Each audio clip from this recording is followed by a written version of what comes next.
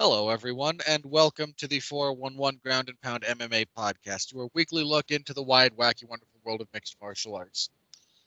Likewise, welcome back to the 411 Podcasting Network. We had a lot of shows.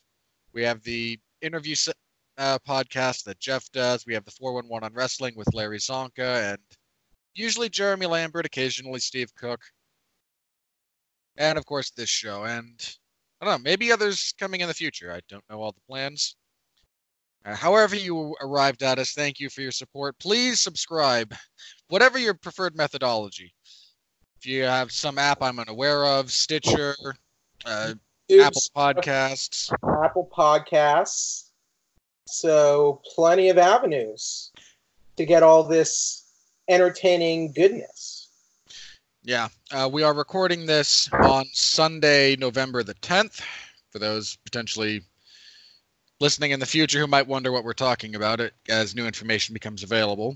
AEW Full Gear just happened. Dr. Sleep bombed at the box office. And there was a UFC card with Zabit coming out on top. Yeah, what you hear there is the dulcet tones of my regular partner in crime, Jeff Harris, who's back with us. First up, we'll be talking about, again, the Russia card, which existed. We'll be talking about this coming Saturday's event in Sao Paulo, which, sneakily not a bad card for, a somewhat run-of-the-mill, forgettable, under-promoted ESPN Plus show. And then whatever news we tend to think up. I have a few things here, but nothing. It was a pretty quiet week, all things considered. Jeff, let's go ahead and start with UFC on ESPN Plus 21, the UFC's event in Moscow. Main event, which is the only fight worth digging a tremendous amount into. He's going places, I think. Yeah, he pretty clearly is. I'm not sure he's going to be like the featherweight Khabib, but he's well on his way. He's not even close to. I mean, this was really the main thing going for this card, really. Yeah, Zabit defeats Calvin Kattar via unanimous decision, 29-28 across the boards. This was only a 3-round fight because it got bumped to main event status on very late notice. Very, very fortunately for Zabit, I think, given how this fight played out. Because the original main event was Cigano, Junior Dos Santos versus Alexander Volkov. That got switched at the last minute because of Junior's injury to Volkov versus Greg Hardy. And so as a result, we had Magomed Sharipov versus Calvin Kattar. 3 rounds. Win for Zabit. Dominant win. I think Zabit's I think he could be fighting for the title within the next year and a half or so. They're probably going to push that. I don't like his chances at the moment. Against Max Holloway, no, but I don't like his chances against Jose Aldo or Volkanovski or even Brian Ortega, quite frankly. Now, on the plus side, he's undefeated in the UFC, though. Yeah, and beat a couple of Hammond Eggers. I mean, Calvin Kattar's his best level of opposition. And in credit to him, he won. And he's still got... Stevens Stevens, not a world beater, but he's not a Hammond Egger either. No, I meant the others. Yeah, Stevens, and I think Kattar does still represent his best level of opposition, all things considered. Yeah, probably fair. And look, I'm not complaining about him getting a slightly easier strength of schedule to begin with. That's not a bad policy to go with. It's just something to pay attention to. Do I think he'll be in the title picture? Yeah. There's still a few things I'd like to see develop in his game. One is his cardio. His basic habit throughout his UFC run is if he can't force takedowns, and he has a lot of takedowns. He was credited with just 1 in this fight, which is a testament to Kattar's takedown defense, proper footwork, and whatnot, because he was normally getting like 6 per fight, I think, which is a very high average statistically. But if he couldn't force that and just out-grapple you, he would do that for the first couple of rounds, win them, and then generally give away the third as he faded. And he gave away the third here as he faded. And while there were improvements you could see throughout the first 2 rounds, his circling was much less predictable. His kicking game has always been very good. He seemed a lot more refined in this fight. He didn't do a lot of the same just spinny, stupid stuff that he had in previous fights. But he still faded, and he still became susceptible to body shots and pressure as the fight wore on. I think if this were a 5-round fight, Kattar might have got him. But you fight the fight in front of you, and again, credit to him, he won. So, but I do need to see how he actually performs over 5 rounds, because that's a fairly significant consideration. I need to see how he does against someone who is a complete, more modern striker in that context. Because while Kattar is a very, very good striker, I don't mean to downplay that at all, the majority of what he does is very boxing centered. And that only really started to pay dividends as Zabit's legs stopped being under him as the fight progressed. Zabit still has a bit of an issue with power, and maybe there's just nothing really for that. Not everyone's a knockout artist.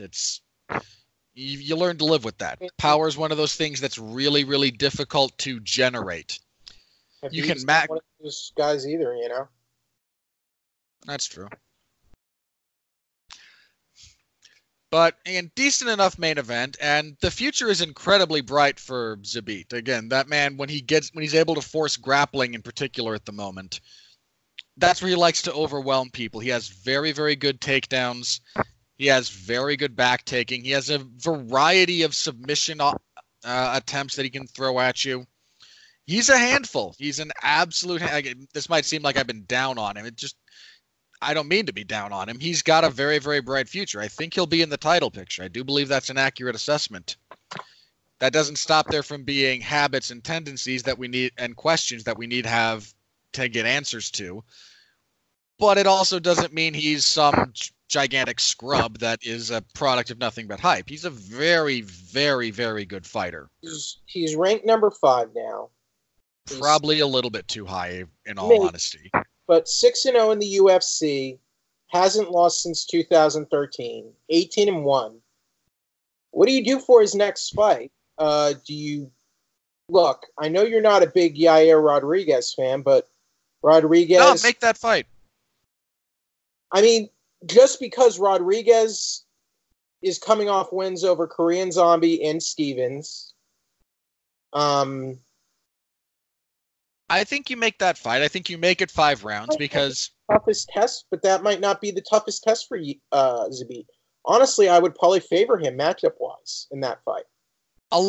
There's a few contextual things that will determine that. One, we've seen Yair, for better and for worse, maintain his generalized level of output over 5 rounds. Okay. That man is in phenomenal shape. How Zabit deals with a guy with that kind of pace over that kind of time is a very, very real question. And it's one that you could ask of him in the Rodriguez fight without putting him at undue risk in other areas. The other idea, you could put him against the winner of Moicano. No, wait. Moicano doesn't have a fight. No, he lost his last one and seems to be a little bit derailed. See, I like Moicano a lot. I'm not sure I want that for his next fight because he's down 0-2 right now. I think if you wanted to really give Zabit a real test in many aspects, you give him the winner of the upcoming fight between Ortega and Korean Zombie. Not the worst idea either. And does Jose Aldo have his next fight lined up? I don't think so. Okay. I mean, Jose Aldo would definitely be a test, but does Aldo even want that fight? Is Aldo even going to be fighting? Is he going to continue fighting at featherweight? No, Aldo. Yeah, no. Oh, no, Aldo does have his next fight. My mistake. He's fighting Marlon Moraes at bantamweight, remember? Fighting freaking at bantamweight. Well, hell. Damn, man. Aldo's really moving down. Damn it. For one fight at a bare minimum. Ugh. So I think the best idea right now, I mean, is Yair Rodriguez. And honestly, I'm picking Zabit to win that fight. Yeah, I mean, people forget, but Zabit does train a lot with Frankie Edgar. And my giant criticism of Rodriguez over his last couple of fights, he has done nothing to address the issues that Frankie Edgar exploited. I think Zabit could pretty easily maul him if he's able to stay disciplined about it. The winner of Ortega Zombie wouldn't be a terrible idea either. I'd be fine with that. But yeah, it wouldn't surprise me if he's in the title picture either coming up soon. So almost certainly. I mean, again, somewhat jokes about his level of opposition aside, he's won 6 in a row, and that's not nothing. It's just weird that he reminds me so much of Khabib.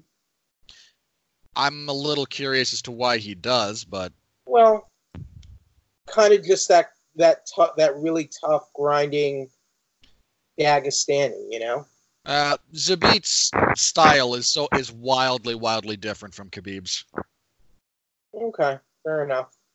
I mean, Zabit can wrestle, but if you look at what he does the majority of the time, again, there's a lot of significantly different choices he makes stylistically.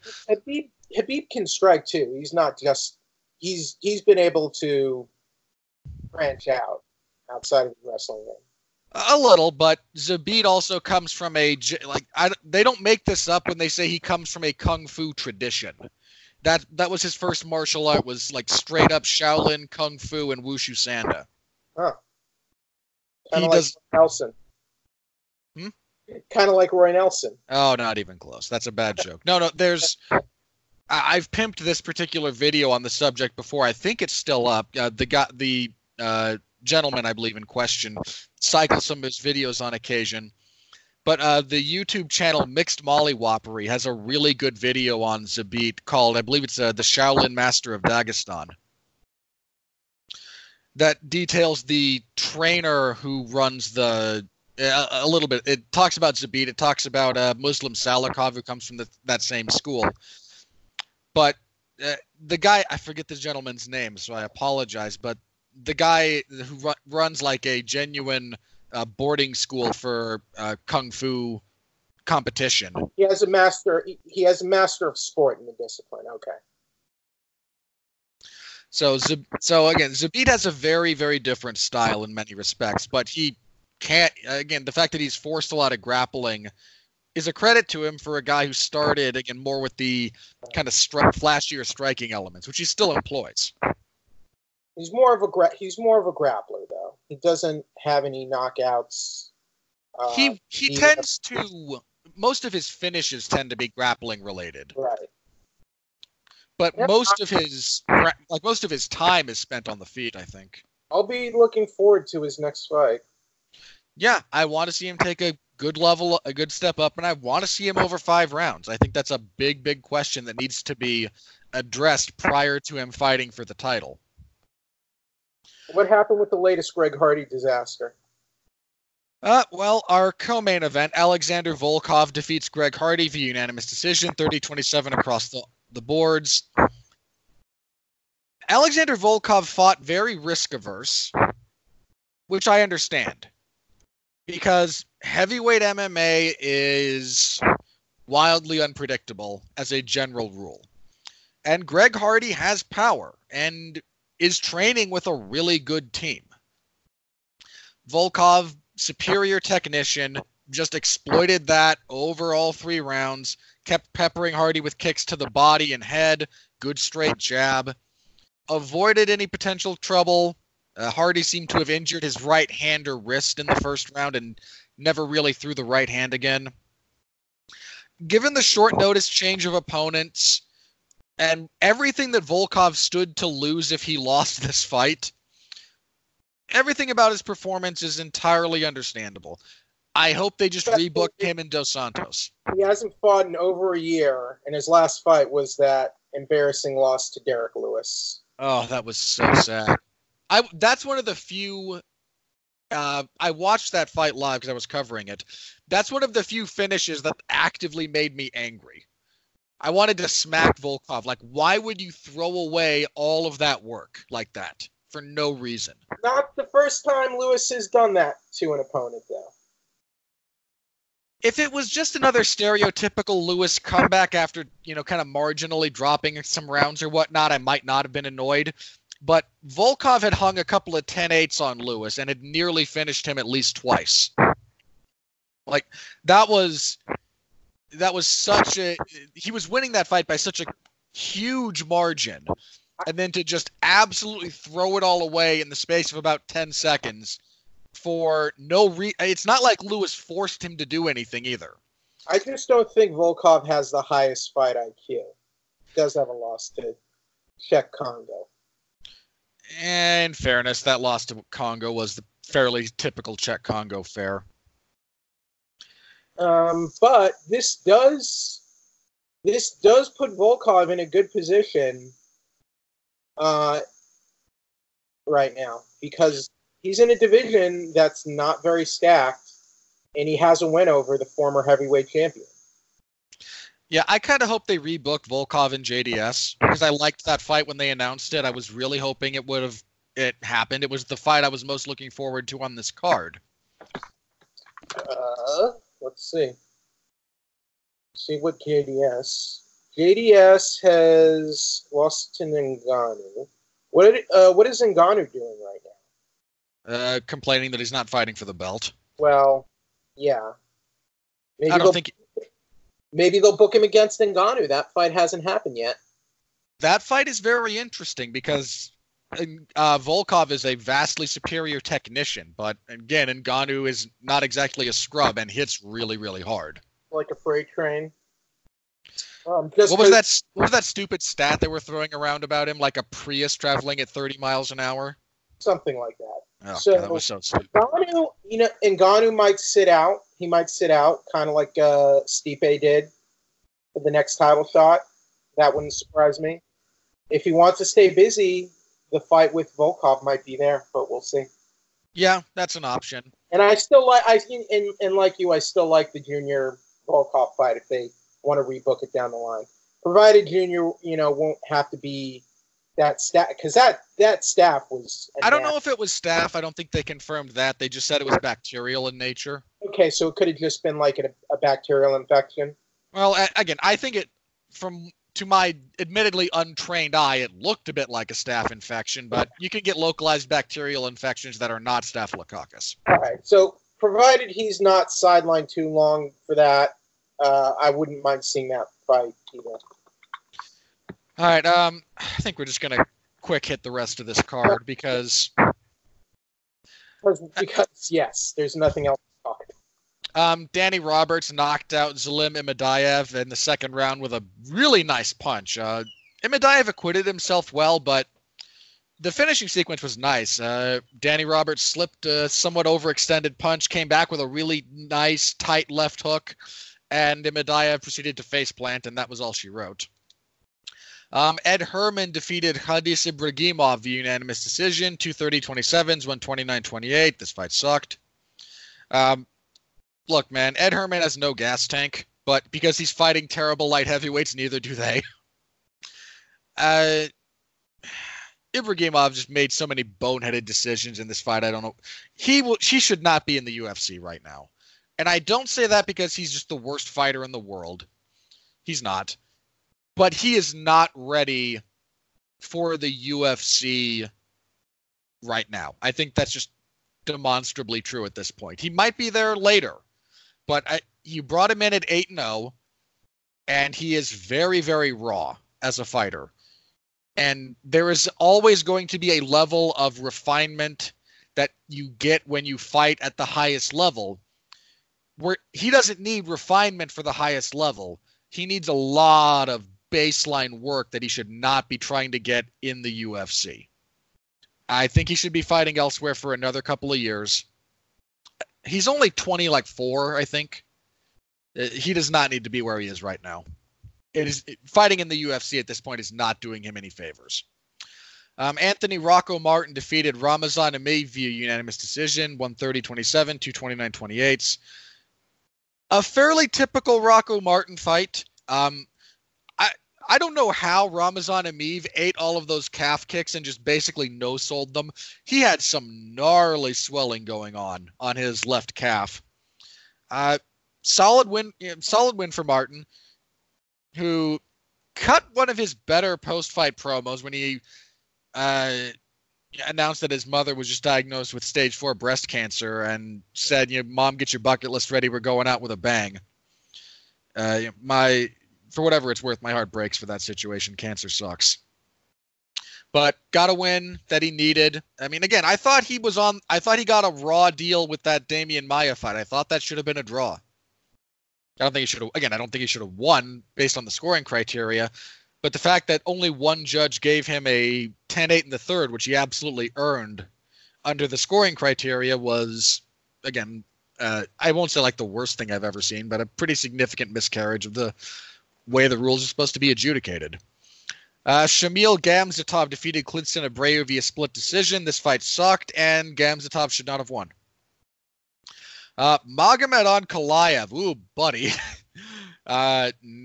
If I might quote John Gooden's call, kicked Dalcha Lungiambula's chin into orbit in the third round with a front kick right up the middle. Ankalaev's legit.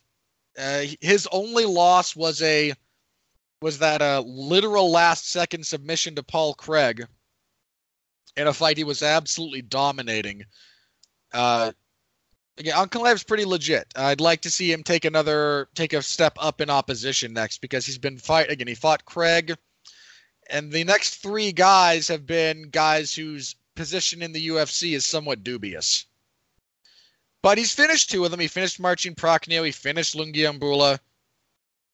I think you give him, again, someone who is good next.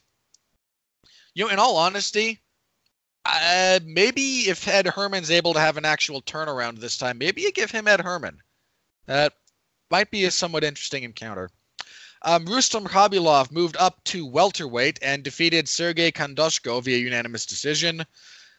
Khabilov is a little bit short in terms of his overall frame for welterweight, but he filled out, and it seems that he's not as concerned with his cardio management.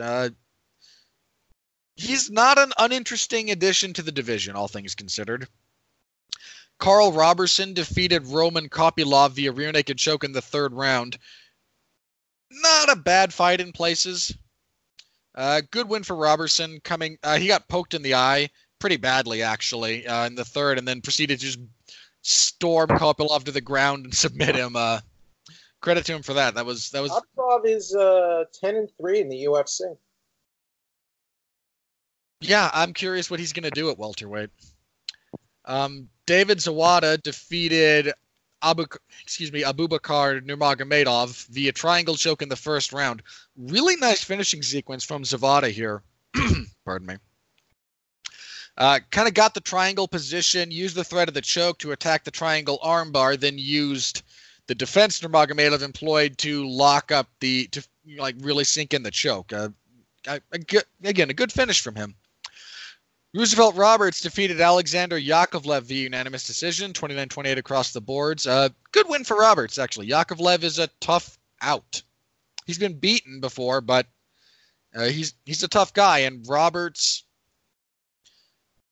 is one of those guys, and a lot of guys have this that are coming up in the sport right now. Their grappling game against the fence is wildly different from their grappling game in open space. In open space, he kind of got controlled a little bit. When he was able to get to the fence, whole different story. Pani Kianzad defeated Jessica Rose Clark via unanimous decision. Your generic women's bantamweight fight. I don't know what else to say about it. And kicking everything off, Davey Grant defeated Grigory Popov via split decision. I was okay with 29-28 either way. I think I scored it. I can't remember who I scored it for live. But not a bad fight, actually. Good little bantamweight scrap. For those of you who care about such things, your fight of the night was officially Zabit versus Cater. Performances for Magomed Ankalaev and David Zawada, both of which I think are well-deserved. All right, Jeff. Anything you stand out to you about that card? Nope. Any burning desires? Nope. Nothing. Nope. Alrighty. The Russians did not have a good night for that card. Just numerically, statistically speaking, not a good night for the Russians, for the home team. But thank you to everyone who read, be that live or after the fact. I know a few of you showed up somewhat earlier in the morning or early afternoon to kind of dump on Greg Hardy. And you know what, guys, I get it. And if that's what I'm just happy you're reading. So whatever you do to amuse yourselves, whatever you want to say, God bless you for being there. I know that there's other places you can get that type of content. Greg Hardy's going to be fighting for the world title in a couple years. If ESPN has their way, he will. All right, moving on. This coming Saturday, the UFC is back in Sao Paulo for UFC on ESPN Plus 22. Main event, Jan Blachowicz, a really underappreciated light heavyweight at the moment, who had a really bad run in the UFC at one point, was 1-4 over a 5-fight stretch. Now is 4-1 over his last 5, actually. Coming off of a really, really high-profile knockout win over Luke Rockhold, will welcome another former middleweight to the division in the form of Ronaldo Jacare Souza. Jacare was last seen losing a decision to Jack Hermanson in April of this year. Not a bad fight. I'm curious to see what Jacare will do up at light heavyweight. And Blachowicz is a stern test. He's a good grappler. He's got power. A decent enough fighter out of either stance, although from southpaw he tends to much more heavily favor the left body kick and is a little predictable with it.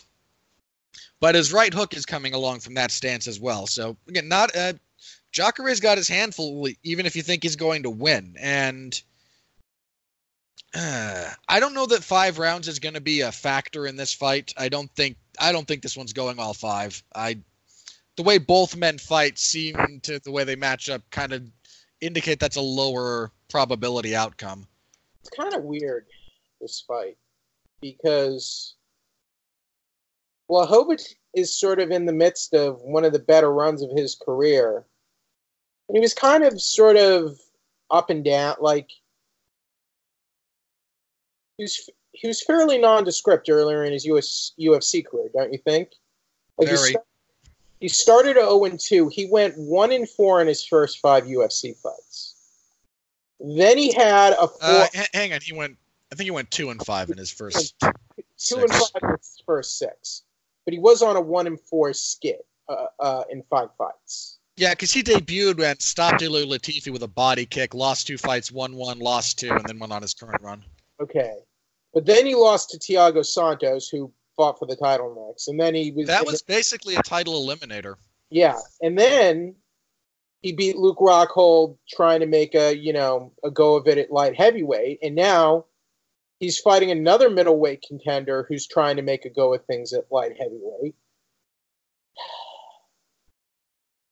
Man, as much as I hate to say it, I think I'm leaning toward Blachowicz here. You know how much I love Jacare. Right? I do. And Jacare's moving. He's not young. He's not young. No, he's not. Blachowicz isn't a spring chicken, but he's younger than Jacare right now. And I'm not saying like Jacare isn't. I mean, he's definitely old for the sport, but he's 40. Let's see. He's 39. He's turning 40 in December.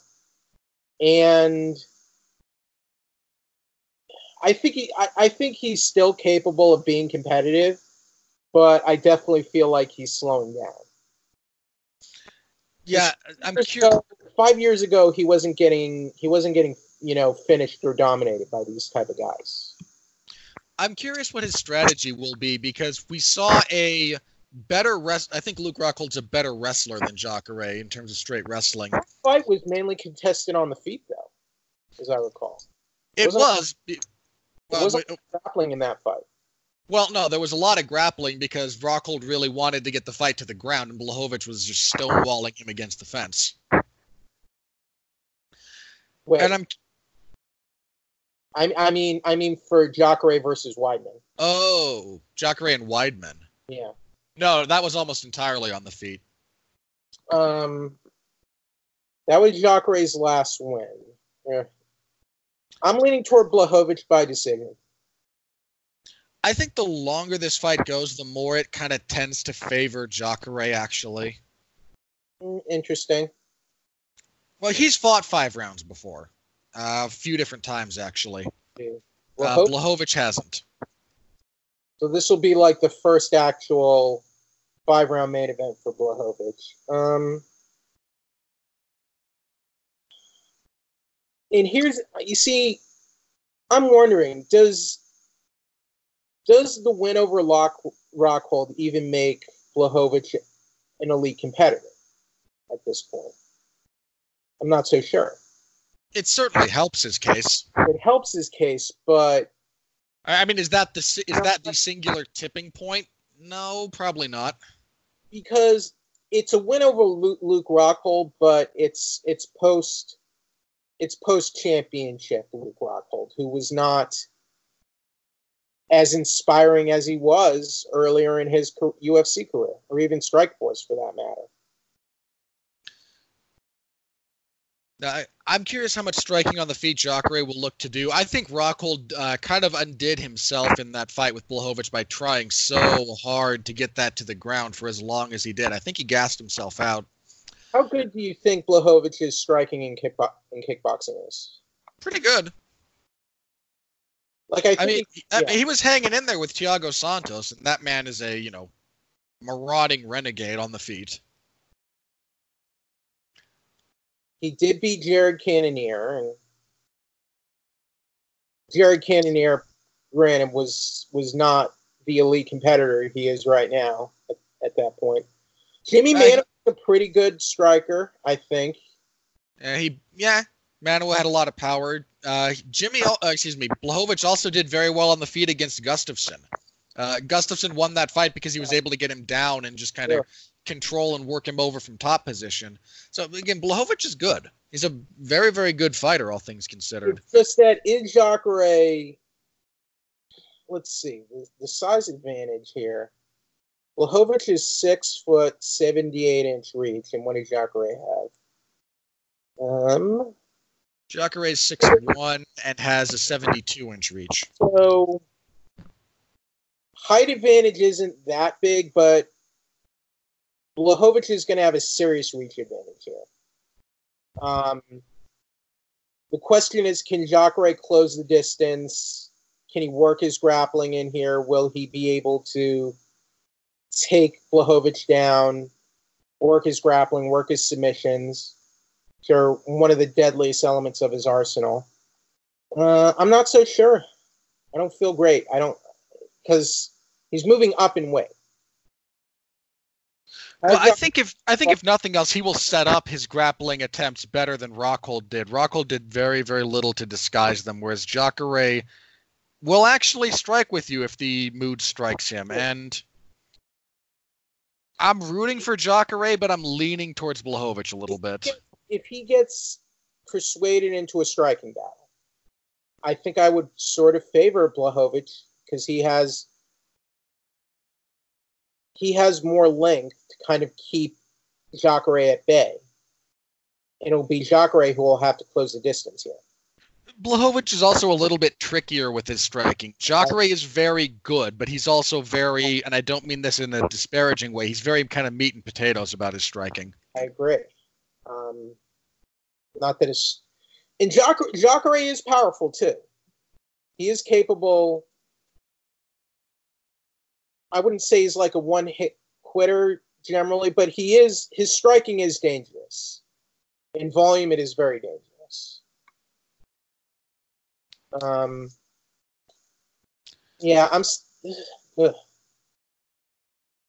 really want to pick Jacare, but he's let me down a lot in some of his recent fights.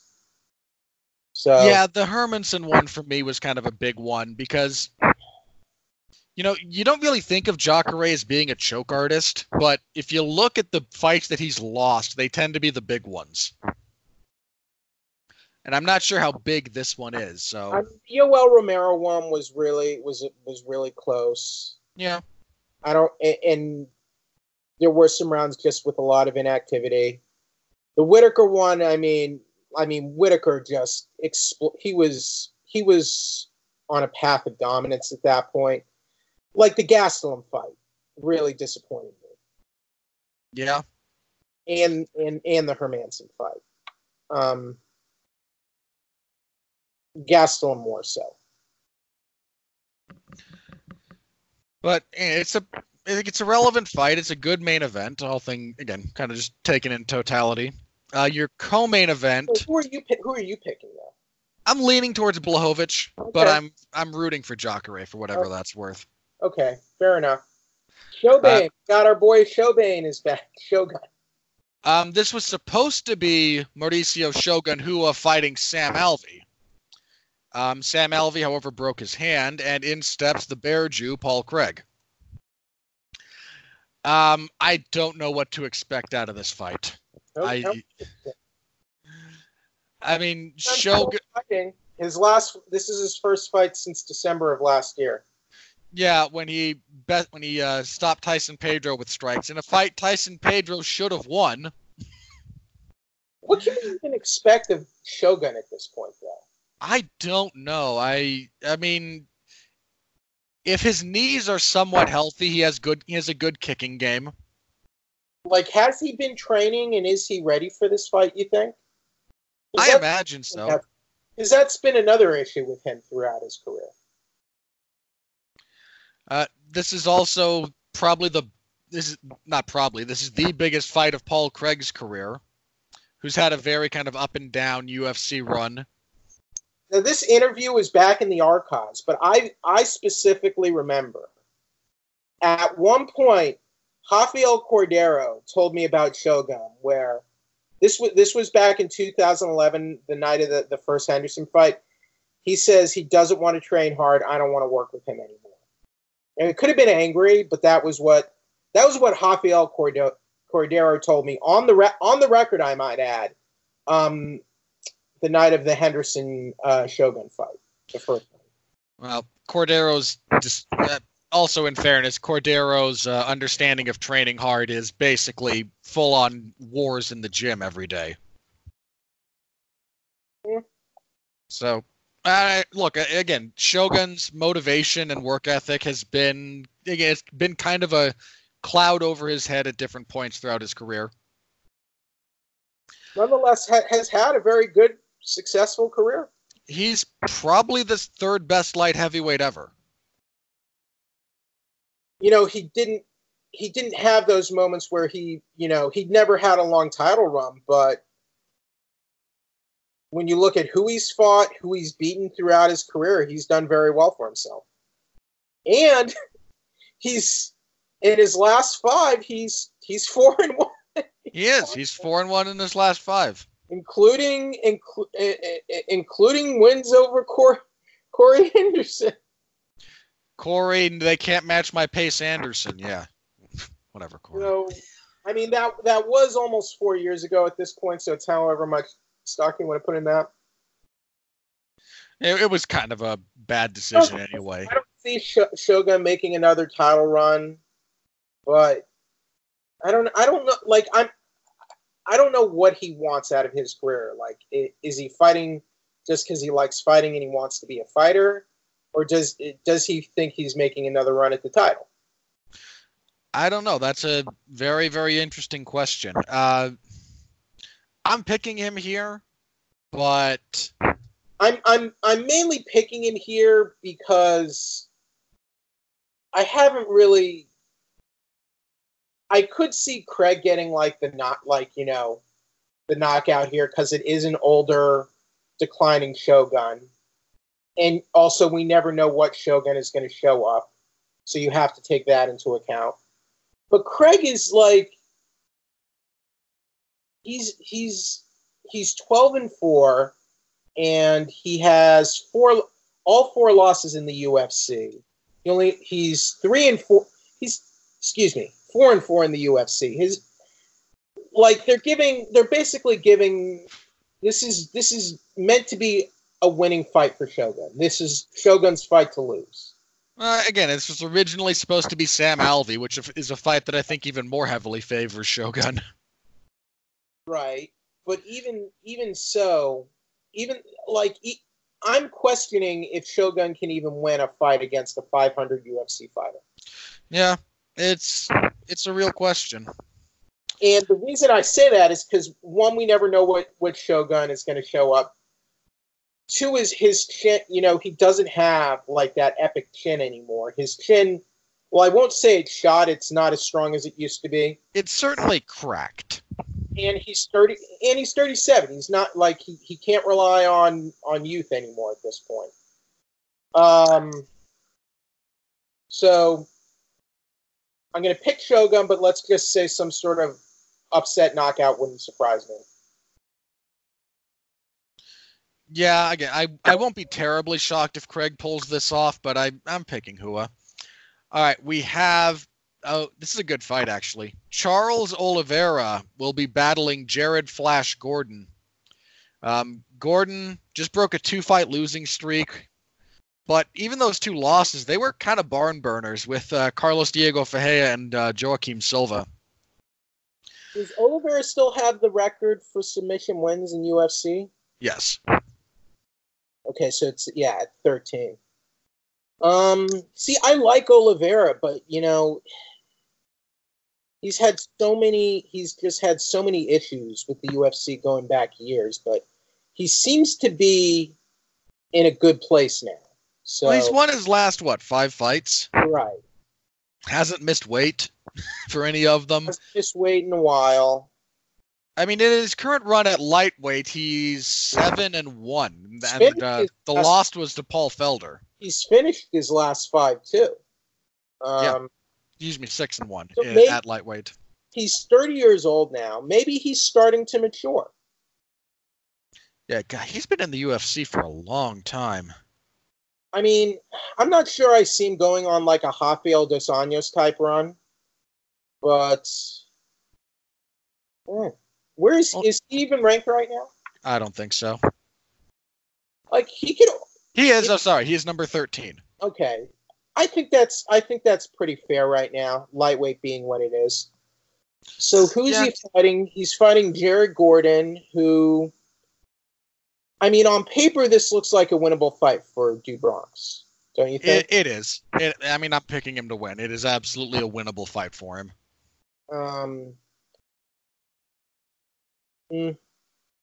See, Gordon is 2-2 at lightweight. Wins over Hakran Diaz and Dan Murray. I'm picking Oliveira.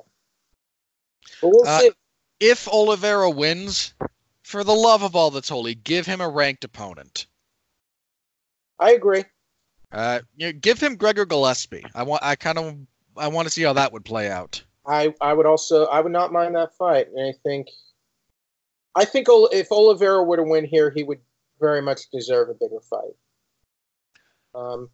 But I mean, I feel like if Oliveira can win this, like now's the time for him to kind of make a big run of it. If he's gonna make a run, he is rapidly running out of time to. What about him fighting Barboza? Around with? That fight would be interesting. Him and Barboza would be interesting. Or Iaquinta.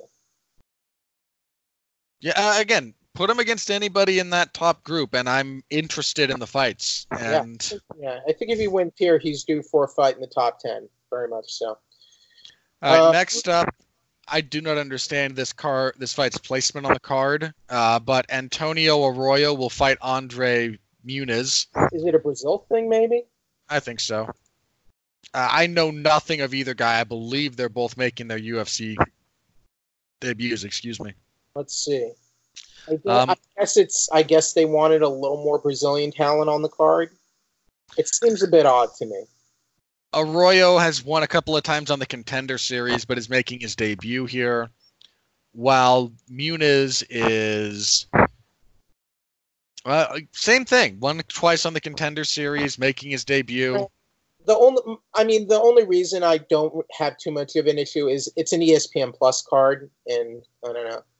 Maybe they didn't. Maybe they wanted to have another set of middleweights, and they wanted a contender series guy on there. That's what I'm thinking. Could be. All right. Next up, Marcus Perez will fight Wellington Turman. I believe Turman stepping in on short notice. Yeah, this was supposed to be Marcus Perez and Jack Marshman. Oh, too bad. That could have been a decent fight. It would have been a little bit. Marcus Perez would engage the brawl that Jack Marshman always claims he wants. Perez has been a little bit up and down in the UFC. He's 2-2 in the UFC, I think. Yeah. But this seems like a winnable fight for him. And Turman is. He lost his UFC debut to Carl Robertson. Yeah, I'll go with Perez here. But this seems more like a fight that's just kind of designed to be fan-friendly as opposed to anything else. All right, as for the rest of this card. This is a good fight. Sergio Moraes and James Krause. Surprisingly good fight. Moraes, unfortunately, on a bit of a losing streak, with losses to Anthony Rocco Martin and Warley Alves, while Krause, he's been out for a while, hasn't he? Yeah, it's been over a year, geez. But he is on a 5-fight winning streak. I'm going to lean towards Krause, but again, that's a good fight. Ricardo Ramos will fight Luis Eduardo Garagori. Garagori is Uruguayan. I have to confirm this now. Yes, Uruguayan. He had a successful UFC debut against Umberto Bondanai, who should not be in the UFC. I'm going with Ramos here. He's a much more proven UFC caliber fighter. He's only lost once in the promotion. That was to Said Nurmagomedov. Yeah, Ramos. Francisco Trinaldo and Bobby Green is going to fly under a lot of radars, but that's a good fight. Let me see. Trinaldo, been trading wins and losses recently, coming off of the loss to Alexander Hernandez, whereas Bobby Green, on a pretty epic skid, actually. I'm going to go with Trinaldo there, but age is rapidly catching up with old Masaran Duba. Warley Alves will fight Randy Brown. Winnable fight for Alves, I think. I mean, Randy Brown's not bad, but he came into the UFC and was kind of supposed to be a big deal, and, well, he's not. Douglas Silva de Andrade will fight Renan Barao. Wow, that fight is buried on this card. Really, Alves is the last guy who beat Colby Covington. He's the only guy to beat Colby Covington. He caught him in a guillotine choke, if memory serves, very early in the first round. Douglas Silva de Andrade coming off of the loss to Peter Yan, but is a really tough out, and Renan Barao, former champion, unfortunately on a 4-fight losing streak. I hope Renan Barao saved what money he made during this title run, which I don't know how good it was, but I hope he saved it. Barao has also missed weight for his last 2 fights. One of those really badly, and Luke Sanders knocked him out in the last fight. I have De Andrade here, actually. This is Barao moving up to featherweight. Moving back to featherweight? He's fought in the UFC. This is Barao's last shot. Like, if he loses here, he should probably be cut. And I'm not saying that. I'm not saying that to be cruel. I'm saying that look. He's lost 4 in a row. He is 1-6 in his last 7. That one win is over Felipe Nover, right. And he's missed weight in his last 2 fights. Right. So if he loses here, that's 0-5. And I feel like the UFC. I believe in the past the UFC has let go of much better guys for less. Do you remember Paul Sass? I do. Like, he lost 1 or 2 fights and they let him go. Yeah. And they cut, who's that Danish fellow who uses the cross guard? They cut Mads Burnell, who was a really good fighter. Maybe they weren't elite world beaters, but they, I think, had a lot of upside to keep on the roster. And Barao has just not been cutting it, man. I'm just saying that's just the reality. Let's see. Next up, Ariana Lipski will fight Veronica Macedo. Boy, they are really trying to turn. They're still trying to make Lipski a thing.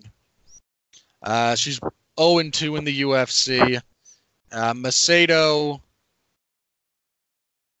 just got her first win in the UFC, actually. Jeez. Okay, cut the loser of this, please. Ugh. I'm going with Macedo, but who knows?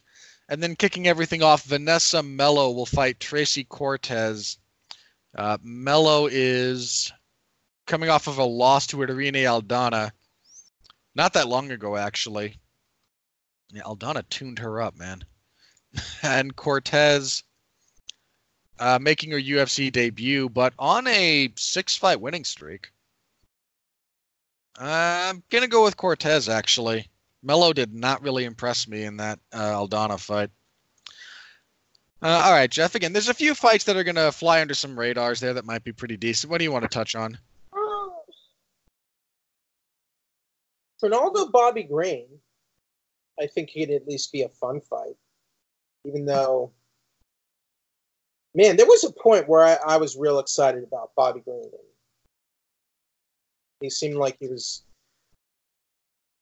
he seemed far from, the hood-style kid from the Affliction event. Remember those days? I do. Like he was really growing and then just had some setbacks. Yeah, he had that.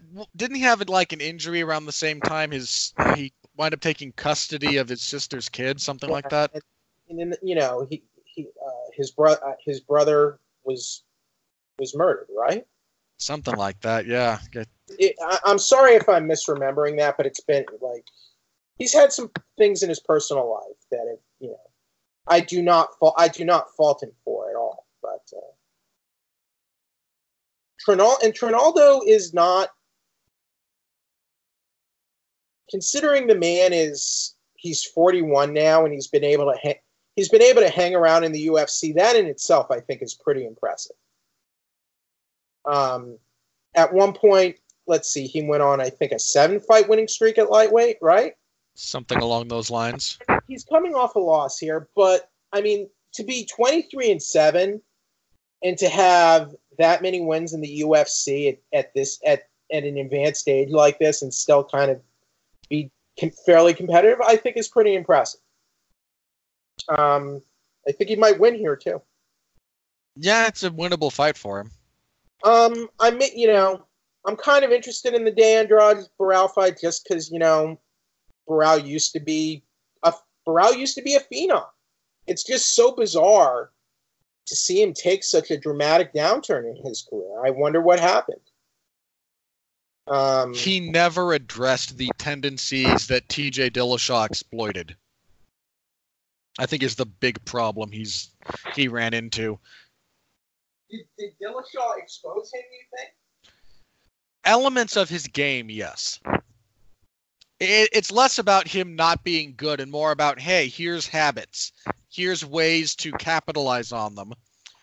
And it turns out that what TJ Dillashaw did to capitalize on those habits were replicable at scale by people of less ability. What I remember about Barao before the Dillashaw fight, guys couldn't even take him down.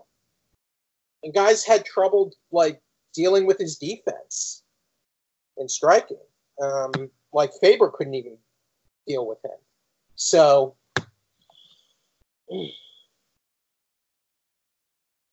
yeah. So that's about it, though. All right. Saturday, I will have coverage of that in the MMA Zone of 411 Mania, so feel free to stop by, say hello. Always appreciated. All right. As for the news, you know what? Let's just start with this. Nate Diaz announced he is taking a hiatus from the fight game. He's still not as bad as his brother Nick, who would retire after every fight. That's what he said. He said, we do it over, but still, I'm going out to Peter back game. Peace. It made. That's what he said on Instagram. I imagine Nate Diaz will be back at some point in the nearish future, but Yeah. I mean, look, he had 2 fights this year. They were both tough fights. If you want to take some time off and do other stuff, hey, Godspeed and party on, man. You don't owe me anything. I mean, look, they could book that third fight with Connor, and people would turn in for it. People would tune in for it. Would they not? Oh yeah, they would. So just because it's the trilogy and the rubber match there, and it's Conor McGregor and it's Nate Diaz, it would get a lot of attention. And Nate Diaz's cult of sycophants are still throwing a fit about what happened with the doctor and sending death threats to that poor doctor who was doing his job. And I don't really think he messed up by stopping the fight. I'm sorry. Me neither. At first it didn't. Look, I get the knee-jerk reaction and all, and I get people don't really use common sense when they're on social media and actually take a minute to take a breath and think about things, but still, don't threaten people on social media. Come on here. Like, what are we even doing here? I don't think Diaz is retired. I just think he's doing the Nate Diaz thing. If and when an opportunity comes up for him to take a big money fight again, he'll do it. It's that simple. I agree. But Diaz is, he's not a world champion, and he never will be. And, as long as he's getting paid big money, I don't think it really matters to him. Probably not. I mean, would you rather be rich or world champion? Most people would say money, would take the money. I mean, Darren Till, some fighters care more about the accolades. Yeah, and then they wind up like Darren Till. I mean, Khabib, for instance, cares more about the accolades. Khabib does. So, and he's one of your favorite fighters. Well, Khabib's monolithic mania about that is also bolstered by an incredible sense of restraint and focus that's afforded to him by a strict religious belief system. Sure.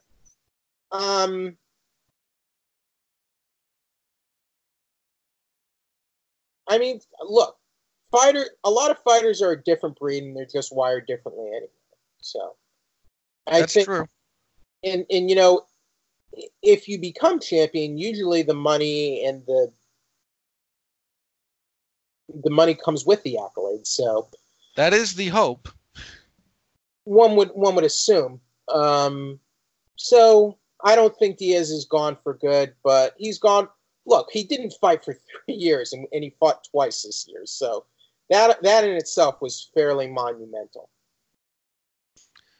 Yeah, and again, and neither of those were easy fights. Right. Masvidal is arguably one of the best in the division right now and could be fighting for the title next, all things considered. So, it was a tough fight. I think significantly tougher than Anthony Pettis. Oh, yeah. By a wide margin. I think McGregor, just being in the place he is, will want the trilogy fight at some point, but who knows? McGregor might be stupid enough to pick a fight with Jorge Masvidal. Who knows? That would certainly be an amusing fight to watch play out. I mean, I think I would find it very amusing.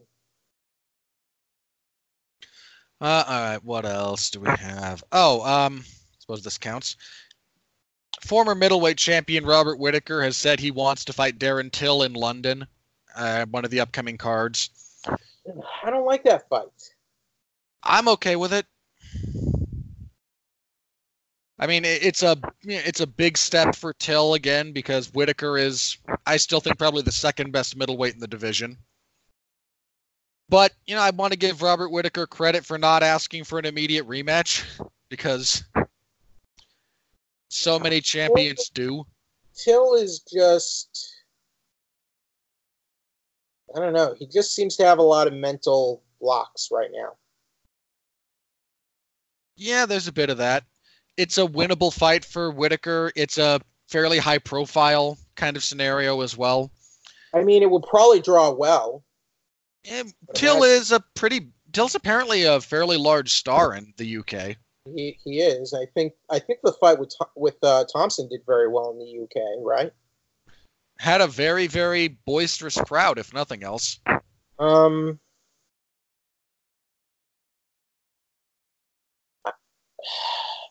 don't know. I mean, again, I'm okay if that's the direction everyone wants to go. I'm okay with that fight. I favor Whittaker. Till in a different fight first, but Till is such in a weird place. I could see him losing like those gimme fights. Yeah, I mean, his also kind of stated mentality at the moment seems to be, I'm going to fight the best, because if I'm not fighting the best, what am I doing? And I can appreciate that, even though I think it is largely proven to be foolhardy over history. A bizarre sport where, like, it's not scripted. It's not WWE, so you can't. Even those gimme fight scenarios we've seen have been turned on their heads. It doesn't happen often, but it has happened. Yeah, it has. So, again, if that's what everyone wants, I think it would be a fine fight. I mean, those two would get after it. Well, hopefully Whittaker will stay healthy now. That would be nice as well. Apparently he was very healthy going into the Adesanya fight and didn't have any issues. Again, hopefully he stays healthy. I don't hate the idea of a rematch between him and Adesanya down the road, if assuming both men continue to win. John Jones said on Twitter that he wants a fight with Dominic Reyes, and I can't be opposed to that. I think Corey Anderson's not like an idiot, but I don't think he knows how to play the game. Part of that's true. Part of it's also just the UFC is higher on Reyes than Anderson. Reyes has the better wins. He does. And he's won more fights at light heavyweight than, at least recently. Let's see. Anderson's been in the UFC for a while. I think Anderson might have more overall wins. But Reyes is undefeated in MMA and the UFC, and he's 1-2-3. He's 6-0 in the UFC. So Anderson has only won his last 4, and he's only just now getting his first knockout in years over an impressive opponent.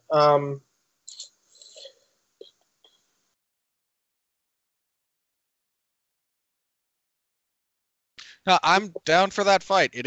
Reyes is the next deserving contender. Line him up, give him a shot. I think it's Reyes right now. Yeah, I agree. Now that Walker's kind of not been derailed, but he's sort of been set back at this point, yeah, I want it to be Reyes.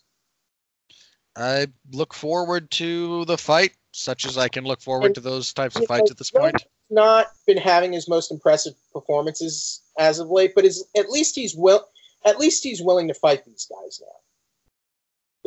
He seems to have kind of come around on the I'm just going to fight the next guy up bit of mentality. And, again, is there a tremendous amount of prestige he gains by beating guys like, Anthony Smith and Thiago Santos? No, not really. Yeah, but they're the next guys up. Adesanya and Helwani are already, putting it out there that they want Jones versus Adesanya. If the stars align that way, maybe. But Adesanya just won the belt. There are guys he has to fight too. Yeah, Adesanya seems interested in fighting Yoel Romero, and God bless him for that, because I don't know too many people that are. So he's not going to be the guy who just beat Yoel Romero. Costa's injured, or getting surgery on his biceps. So Costa's out of the picture at the moment. That's what precipitated the discussion about Romero as the next title challenger, was was his unavailability. I mean, look, if Adesanya and Jones at this time next year are both in this same place, make the fight. I think But you would love Romero versus Adesanya. Romero and Adesanya, I am very interested in that fight. Yes, I'm interested in Adesanya and Costa. I'm interested in Adesanya and Whittaker having a rematch at some point. I'd be curious. Do you think Cannonier at this point could be fighting for the title eventually? Do you think he can maintain this momentum? I mean, if he wins one more fight, I think he's the next guy up. Especially if it's another big fight. I like the Cannonier-Adesanya fight a lot. That's a very good fight. I mean, I think Adesanya came out publicly this last week and said that Cannonier is probably the most dangerous guy in the division for a variety of reasons, not the least of which is how much he's flying under the radar. I mean, Cannonier's he's somebody right now. He's a guy to beat right now. And he's absolutely in the equation. It definitely took us by surprise, but you have to take him seriously after beating Jack Hermanson the way he did. I mean, he's fought 3 talented middleweights, and he's finished them all inside of like 7 minutes. So he's definitely someone we have to consider. Let's see, and then middleweight's getting a little depleted right now, though, Robert. There's a lot of guys. There were a lot of older guys who'd been cutting a lot of weight who are now moving up. Right. Jacare's out of the picture there right now. Weidman, Rockhold. I don't want to say Gastelum's a lost cause, but like he's gatekeeper. He's a high-level gatekeeper, right? Well, he's out of the picture at the moment, given the way the last couple of fights have played out. Brunson, to me, is just a perennial top 10 dude. Yeah, maybe he exists. He's there. He's a perennial top 10 gatekeeper. Shabazian could amount to something at some point. Lloyd Helby, Uriah Hall is in the top 15 at number 12. In all fairness, he probably should be somewhere in that position, given where his career is and where the division is right now. Yeah, a division that's getting a little depleted. Yeah, I'm curious to see how they're gonna, kind of restock it over the next little bit. Who's gonna rise to the occasion? Because you mentioned Shabazian, and boy, howdy, is that guy on a run. Shabazian looks like a good prospect, so it looks like we need the division to kind of reset itself a little bit lower down. Let's see what happens. Adesanya had a pretty meteoric rise that is very absolutely insane. I mean, I can see why people will talk about him with Jones, because both him and Jones had very meteoric rises. How long did it take for Jones to fight to become champion? Like inside 3 years, right? I forget exactly.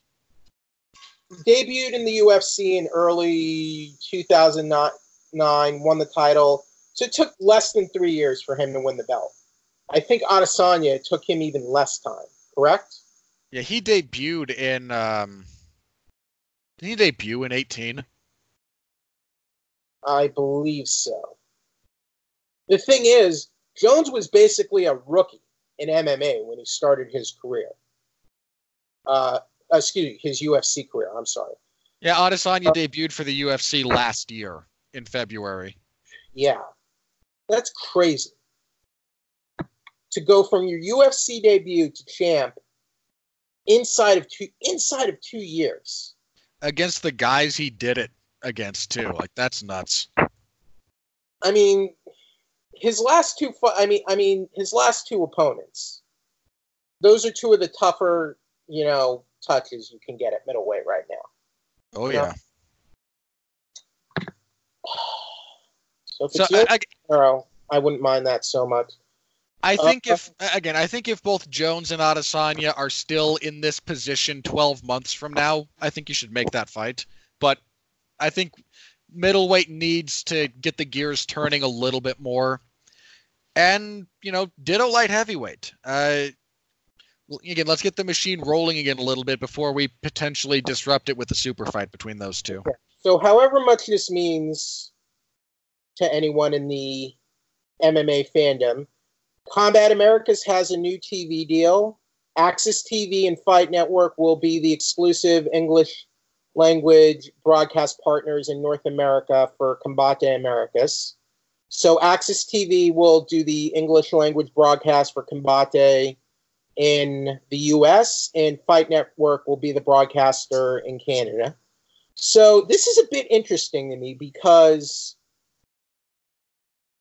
after Anthem Media acquired the controlling interest in AXS TV, they basically shoved off AXS TV fights in LFA, and now they have this new deal with Combate Americas. So I'm a little bit surprised by that, but a little as well for me. I think there might have been some kind of issue where in the contracts where AXS was helping with the production costs for LFA that they will not be subsidizing for Combate kind of thing.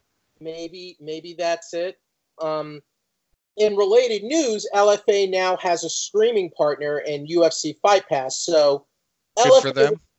They were able to bounce back with UFC Fight Pass as their new broadcast streaming deal. And look, who even watches AXS TV anyway? They're not a high-rated network, right?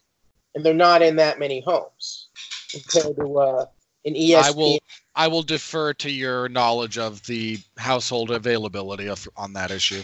Like, I think AXS TV was put in more, but I think they're not in as many as a major cabler. Like, let's see. Like, I remember for a long time I didn't even get AXS TV or HDNet. I think I still don't actually on my current deal. See, I'm trying to look up how many. Well, again, I think some of this might just be that they don't have. There's a lot of like production elements that they won't be maybe on the hook for because Combate has been running for a while and have a very, very like smooth production. If the only money that AXS TV is shelling out for is another set of commentary, then I can see why they made that move. So they're gonna have Combate is gonna have the pay-per-view in December with Tito Ortiz, Alberto El Patron. What a colossal clown fiesta that is. And then the broadcast deal will start, I guess, early next year.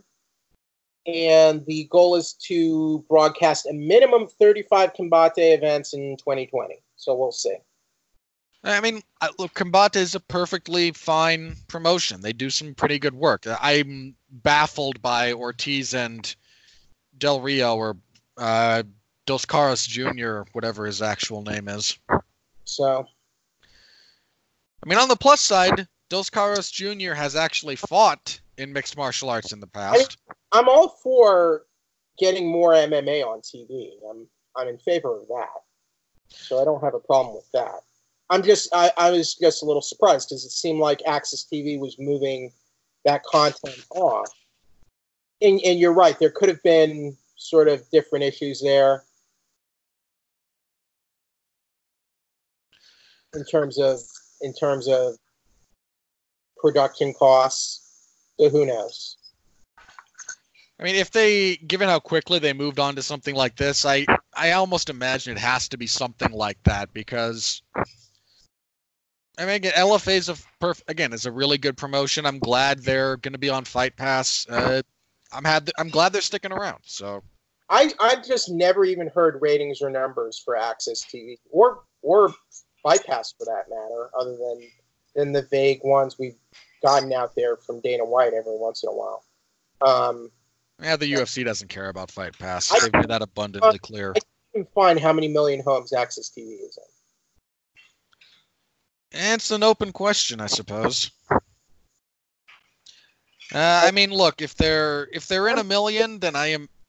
I mean, look, isn't there a big thing right now? Like we have Impact, which no one's watching.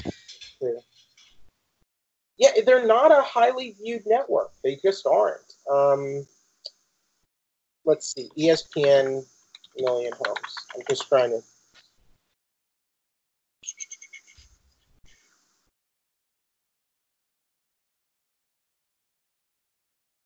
ESPN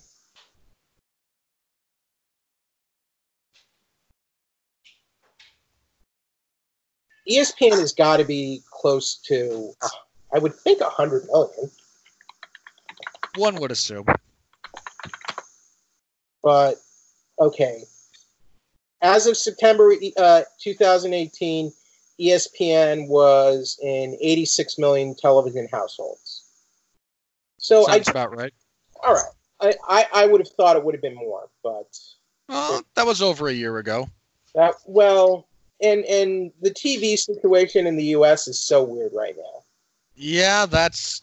Watching the streaming bubble burst over the next 2 years or so is going to be interesting. But then you have fiber optic TV. You still have satellite. You still have cable, and then now you have digital internet TV. It's so weird. Like you can get like cable channels on through your Wi-Fi connection now. Like basically through Amazon. And then PlayStation View, I hear PlayStation View is shutting down. Is that accurate? I don't know. Okay. All right, so that's kind of went on a bit of a tangent there, but that's going on with Combate and AXS TV. So there you go. I think that's it. That's all I've got. Let me refresh Twitter very quickly, because I am absolutely not going to give any time of day to pseudo-celebrity boxing. Good for you. I agree. Didn't even watch the fight. I think I saw some like GIFs on Twitter or whatnot.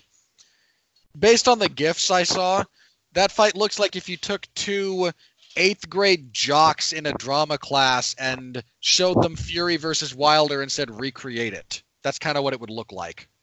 It was comical. Magomedov wants an apology from NSAC before fighting in Las Vegas. Eyes New York as alternative. They are never going to apologize because they are a ridiculous bureaucracy. And if he chooses to never fight in Nevada again, go ahead, man. You're under no contractual obligation to fight in that particular state. MMA Fighting City said this during a Q&A in Moscow. So I guess he's still unhappy he was punished over the post-fight brawl with McGregor. I mean, I wouldn't be jumping to get into New York given that they fined Corey Anderson like $1,000. Was it $1,000 or $10,000? I believe we did talk about this last week. So there was a development in the Walt Harris kidnapping case. There was a suspect has been arrested. Walt Harris's daughter, Anaya Blanchard, the stepdaughter of Walt Harris, is still missing. So again, if you know anything related to the case and the missing Anaya Blanchard, anything related to the suspect Ibrahim Yazid, please contact the necessary authorities. Yeah, absolutely. And I hope that young girl is returned safely. Ditto. I think that will do it for us this evening. So, on that note, what would you like to plug, Jeff? Next reviews will be Ford versus Ferrari and likely the Charlie's Angels reboot. I weep for you. All the things to reboot. They're rebooting this one and The Report, which I think is getting some interesting awards buzz, probably for Adam Driver for Best Actor. So those will be the upcoming movie reviews. Check out my Blu-ray. If you like anime, check out my Blu-ray review of the limited edition Blu-ray set for Goblin Slayer, one of my favorite shows of the last couple of years. And yeah. Some new interviews. New on the like Robert mentioned earlier, new on the Apple podcast for the 411 Wrestling Interview Podcast. Jungle Girl, who, did she win on Saturday night? I'm gonna check. Did she even wrestle on Saturday night? Yeah, she wrestled on WoW against Tessa Blanchard. Then she probably didn't win. Tessa's kind of like God in WoW. Yeah, okay, yeah. Tessa Blanchard won, but she fought Tessa Blanchard last night for the world title unsuccessfully. enjoyed talking to Jungle Girl. She's a 20-year veteran. So if you have time, please go to the 411 Wrestling Interviews podcast channel. You can also listen to it on Spotify or the 411 Mania YouTube channel. I would appreciate it if you gave it a look. Thank you. As for myself, this Tuesday, Mark Radulich and I can't remember if we have a third person sitting in on this one or not. We'll be reviewing Dr. Sleep, which unfortunately seems to not have a tremendous amount of traction at the box office right now. I haven't seen it myself yet, but I will shortly. Last week, Mark and I got together to talk about Terminator Dark Fate, which exists, so you can get our full review. And Mark finally found a movie review so unbelievably obtuse I swore on air. It's something I try really hard not to do. But he found one and got me to do it, so you can listen to the two of us talk about that. And I think I have anything else this coming week. Nope, just coverage on Saturday in the MMA Zone of 411 Mania, so thank you all again. However you found us, be that the 411 Mania website. Again, we're on Apple Podcasts, Google Play. I think we're on iHeartRadio, actually, on their podcast setup. If you have some other podcasting app that you're using, I don't know what you're using, but thank you. Please subscribe to stay up to date. Please interact with the product a little bit. Just give us a review. If you have a star potential, give us a star. Only one. I'm only asking for one, guys. If you think it's worth more, give us more. If you think it's worth less, you can't go less than one. So please at least give us the one. Leave a comment or a review if that's kind of your bag. I'm happy to accept constructive criticism. And we'll be back here next week to review the event in Sao Paulo. And no, that's it for next week. Because with the holiday season coming up, we'll just have news and that review, and then the next card will be UFC on ESPN, the Overeem and Rosenstrike card on December 7th. So next week will be the 17th. We will be off the 24th then, and then come back on the 1st of December. Okay, good to know. Actually, that might actually line up quite well with something I might try doing on the 24th then. In fact, yeah, that actually gives me a really nice timetable to try something a little bit different here on this under the auspices of this program. We'll see how it goes. Okay. Thank you everyone again. See you next week. Until then, stay safe out there and please continue to be well, be safe, and behave.